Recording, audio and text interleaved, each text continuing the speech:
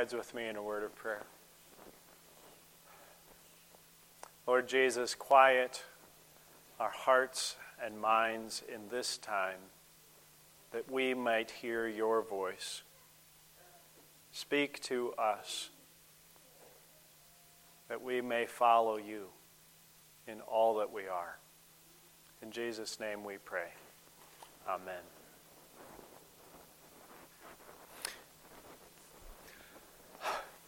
Got something in my eye, sorry.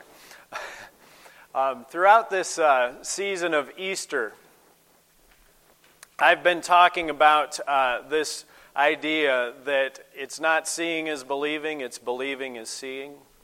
And I think partly I can't get off of this because every time we come to another gospel, it is the first thing that I see. Today it's not so much believing as seeing. Today, seeing has been changed just slightly to hearing.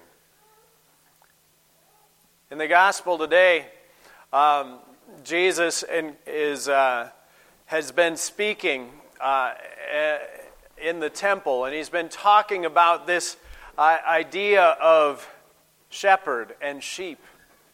It's an old idea. It's a familiar story to the people of Israel, the Israelites and the Jews that are present with Jesus and among whom Jesus is one.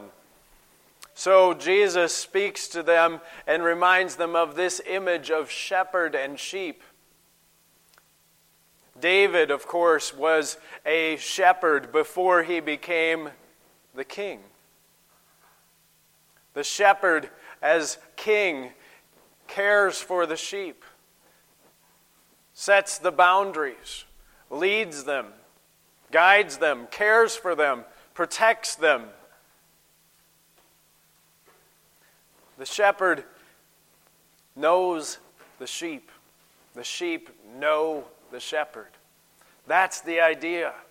That's who we are called to be. Now, I don't know how much time you've spent around sheep. All those who are laughing have spent enough time around sheep to know that being called a sheep isn't exactly a great thing, is it?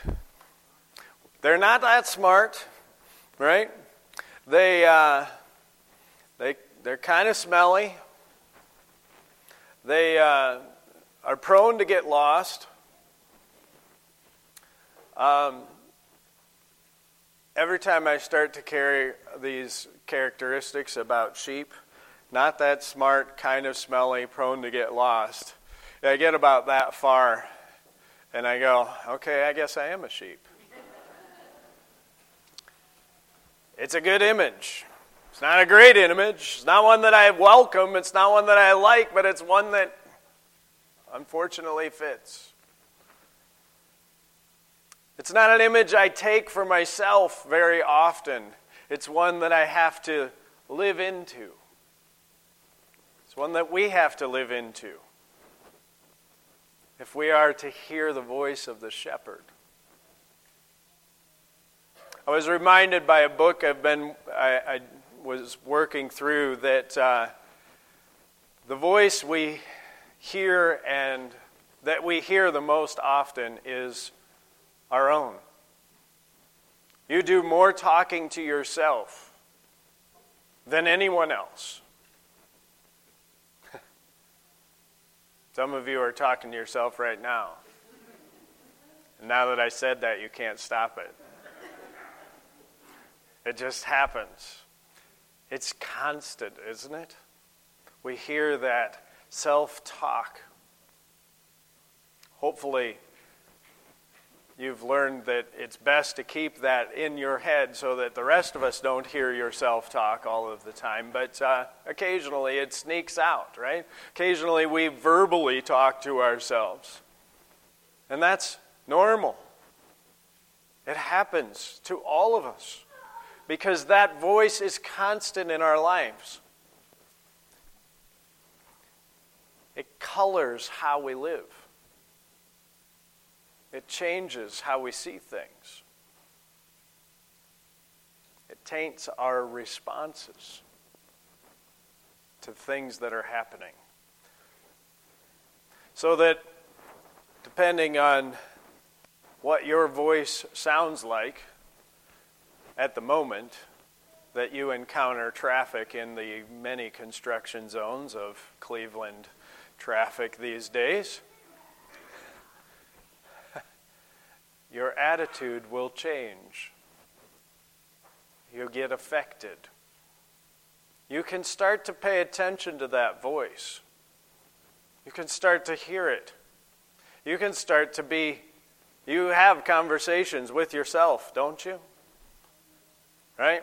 Because it's weird. It's weird to think about, but it's okay. We all do that. It's not because you're crazy, it's because you're human. But today we're invited to let that voice that is inside of us constantly start to sound like the shepherd. How does that happen? I believe it happens just the way we've been talking about. It's step number 2 in our keys for living the story, right? First is share. Share who you are. Share what you're about. Share what's going on. We do better when we share together. Second is read. Have you noticed that what you read changes how you think? I talked with the kids about Harry Potter this morning. And it's not just Harry Potter. What you read, all that you read, changes what you think. When we say read as the second step of living the story, we mean read God's Word. It's so vital that we encounter God's Word. I was given at Easter a book called The Gospel According to Star Wars. I haven't gotten very far because it's an actual print book and not an audio book, so I actually have to read. But I have gotten a little ways. And the first thing that I heard in this book was that picture of how Star Wars, for many in our generation, has become a more transformative myth than any other in our society. Now, I use that word myth because myth is also the word that is used in literary circles for the Bible. When I say that about the Bible, people get really irritated and uncomfortable, and I understand that. And I know why, because we use the word myth to say things that are not true. Right? Stories that are not true. But the word myth really doesn't mean stories that are not true. It means stories that shape truth. And in that way, the Bible is very much a story that shapes your truth. In fact, it's meant to be that. It's the reason the stories in the Bible are told the way they are. To shape your understanding of what is going on. I've said many times to people, when you come to the Bible, you're not coming to a book that you're saying, well, this will show me what happened. I don't think that's enough.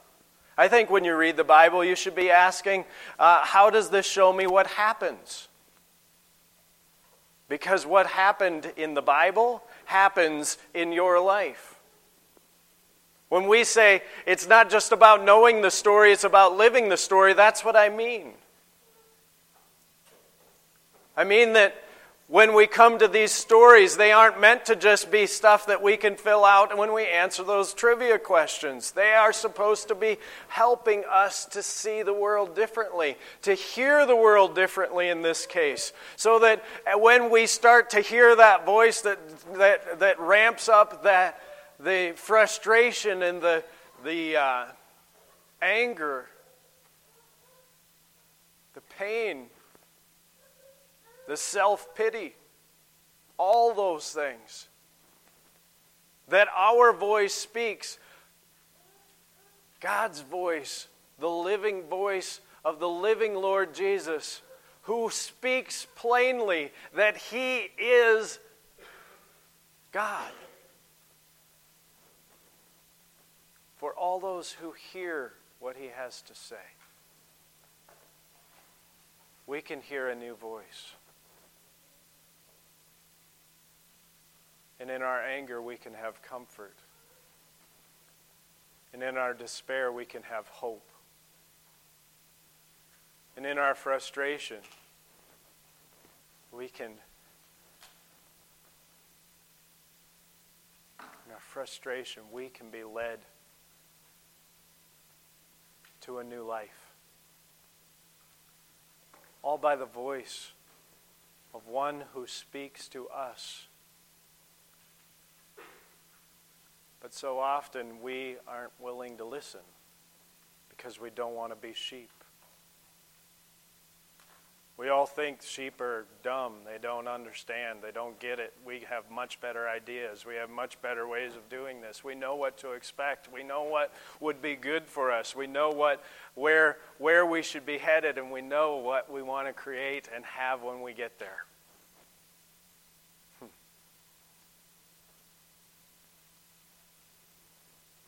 The voice of the living Lord says you just need to listen. And so I end with Psalm 23 that we read and whose words are so familiar. The Lord is my shepherd. I shall not be in want. What does that mean? I put be in there because if I say the Lord is my shepherd, I shall not want, what do you hear? I don't want the shepherd. That's what I hear. That's what I heard all the time. I was like, that's a weird verse. That's not what it means. It means I shall not want. I shall not need. There's nothing else that I need. And where does it end?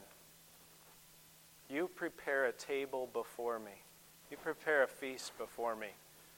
Where? In the presence of my enemies. Isn't that interesting? What God does is not remove us from our enemies. He doesn't say, you'll never have trouble. If he said that, we'd say you're a liar. Because I have it all the time. God says, in the presence of your enemies, in the presence of your trouble, I continue to care for you.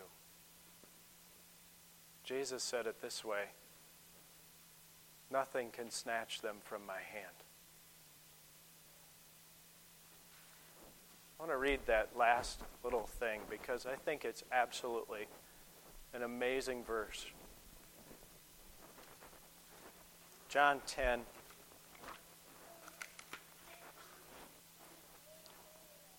John 10:29. He's just 28 and 29. I give them eternal life. That's the sheep. That's you. And they will never perish. No one will snatch them out of my hand. That's what Jesus says. Nobody's getting you away from me. Then he says, what my Father has given me, which is what? You. His sheep. What my Father has given me is greater than all else. And no one can snatch it out of the Father's hand, for I and the Father are one. Jesus says there is that God, He has you, and He will not let you go. Make sure that is part of the voice you hear when you struggle, when you wonder, when you are confronted by whatever enemies are confronting you. May you hear the voice who speaks and says, they're here, but I'm here too. And God will never, ever let you go. That story can change your world. That story makes all the difference. Amen.